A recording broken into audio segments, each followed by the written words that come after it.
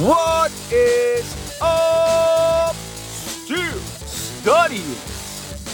Happy Thursday, everyone. February 9, 2023, and welcome to episode number 503 of the study session. Happy birthday to my son, Roland, who turns 8 today.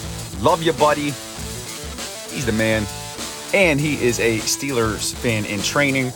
And his quote for the study session: once a studying, always a studying. So shout out to my son. Love you so much. But anyway, welcome to episode number 503 of the session.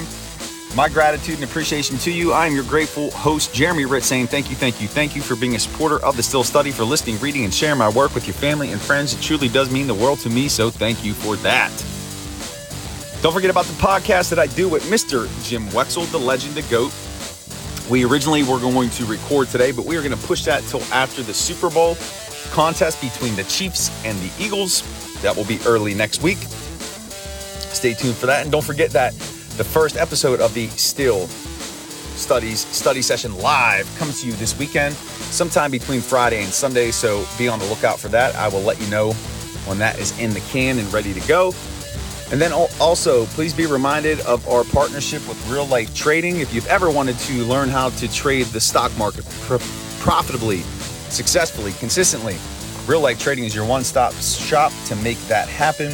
It has transformed my life, hence why I am sharing it with you here on the session. That is linked in the show notes as well. And so, studyings, I've been talking a lot about the NFL draft. I want to hit on two things here today. There's been a lot of discussions, comparisons between Joe Burrow and Kenny Pickett here during Super Bowl week, and just wanted to talk about that. Brian Baldinger said that he would be surprised if Kenny Pickett plays at the level of Joe Burrow at any point in his career, and says that there's a gap between their talent level, arm strength, feel for the game. And Joe Thomas, former Cleveland Browns lineman, thinks that Pickett has what it takes to be an elite quarterback. And again, not that these individuals' opinions matter, but we're going to talk about that. What is the ceiling on Pickett's career? Are those comparisons to Joe Burrow fair? I'm going to get into that today. And I'm also going to talk about what needs to happen this offseason in order for Pickett to take that step in 2023. So, Joe Burrow, Kenny Pickett, very similar collegiate stories. They had 1 year of just phenomenal production, and Burrow set all types of records at LSU, was obviously playing against much better competition than Pickett was at Pitt, but very similar in the sense that they had one outstanding year of production, and that really elevated them into the first round of the draft. Now, for Burrow, it resulted in him going number 1 overall, Pickett number 20 to the Steelers last year. And then there are comparisons in terms of their size. They're not really large individuals. They're not big dudes. They both have mobility. And one of the most fair comparisons is that they're both extremely accurate. Burrow probably has the stronger arm of the two. He's got a great feel for the game. And something else that they are similar in is their hand size. They both have small hands, and a lot of people talk about how it's nearly impossible for a quarterback with smaller hands to thrive and be an elite player. But we've seen Burrow prove that wrong, and here toward the end of the 2022 season, Pickett proved that wrong as well. But again, a lot of these comparisons that are happening this week during Super Bowl week, and again, the media is in full throat leading up to the game. They're talking about every and anything related to the NFL. And so some people are saying that Pickett can't be on Burrow's level, that he doesn't have the talent to take it to that level. Some people are saying that he does, but let's take a look at that comparison. And what do I think of the comparison? First of all, to hell with the comparison. Joe Burrow is his own player. Now, I get the similarities that make that something that people want to discuss and talk about, but Okay, so they're not super big physical quarterbacks. They both have small hands. They both have had one booming year of production in college. I get all that, but it stops there. They play the same position, sure, but Kenny Pickett's game is very different from Joe Burrow's. Burrow, if you look at his college tape, especially that 1 year, he was a deep ball guy. Kenny Pickett never really has been a deep ball guy. Now, he's working on that part of his game, but I don't think it's apples to apples. And to say, oh, there's such a huge gap in talent between the two, oh, Kenny Pickett can't have as good a career as Burrow, that's just nonsense, because there are so many things that factor in to how a career plays out for an NFL football player, especially an NFL quarterback. And the one thing that you can't really put a value on or evaluate or interpret properly is the intangible elements of a player. For instance, the dedication, the work ethic, the commitment of a player. We don't know the hours that Kenny Pickett is putting in terms of film study, in terms of getting to know his playbook, in terms of learning what every player on the offense should do on any given play.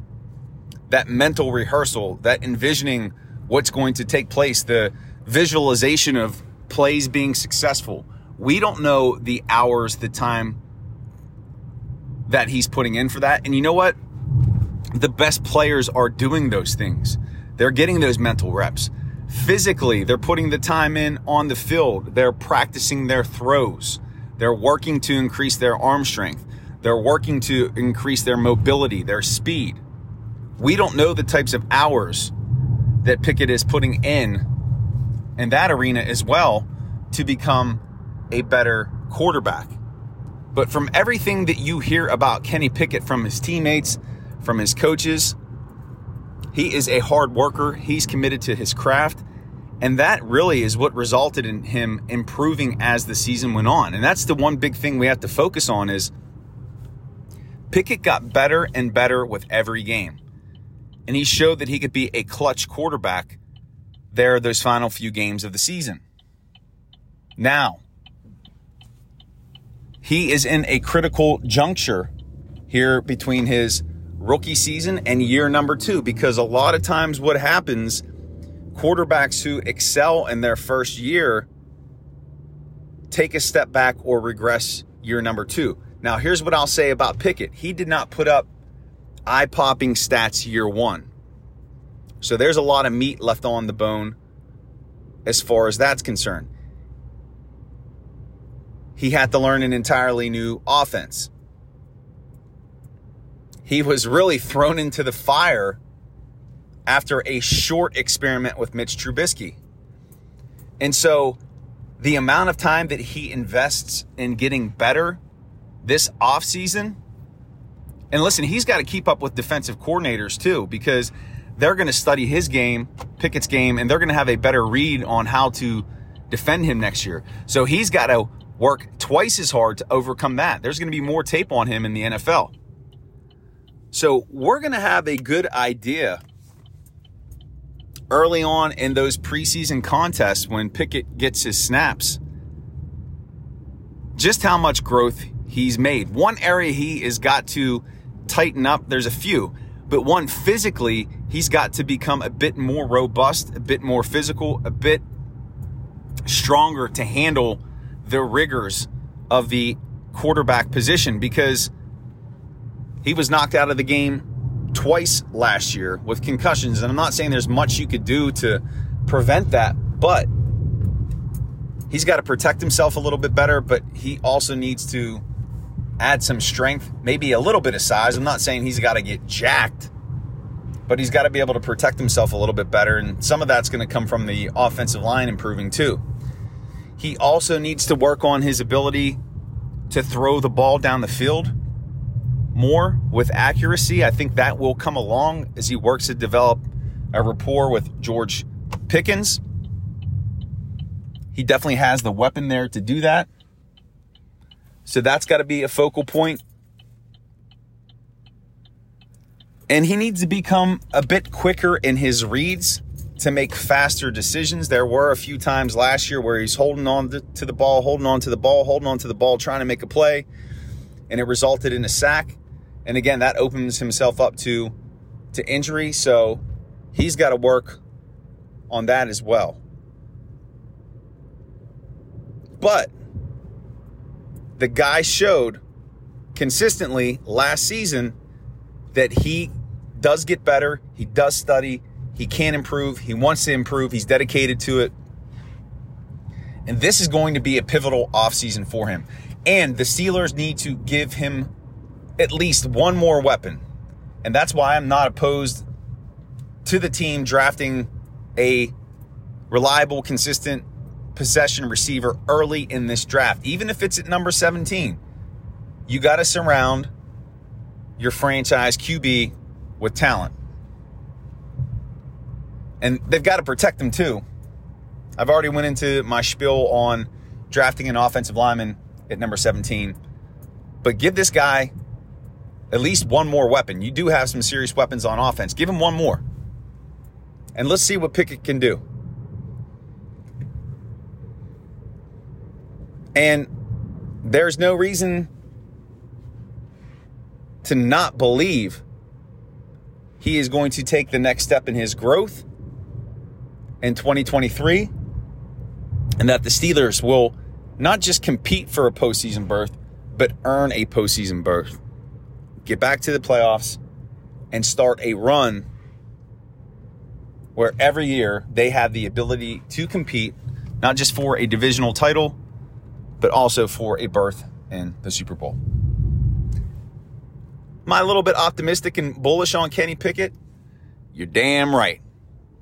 And studying. That is it. That is the end. That is the conclusion of episode number 503 of the study session. My gratitude and appreciation to Yinzian's beautiful, beautiful studyings out there in Steelers Nation.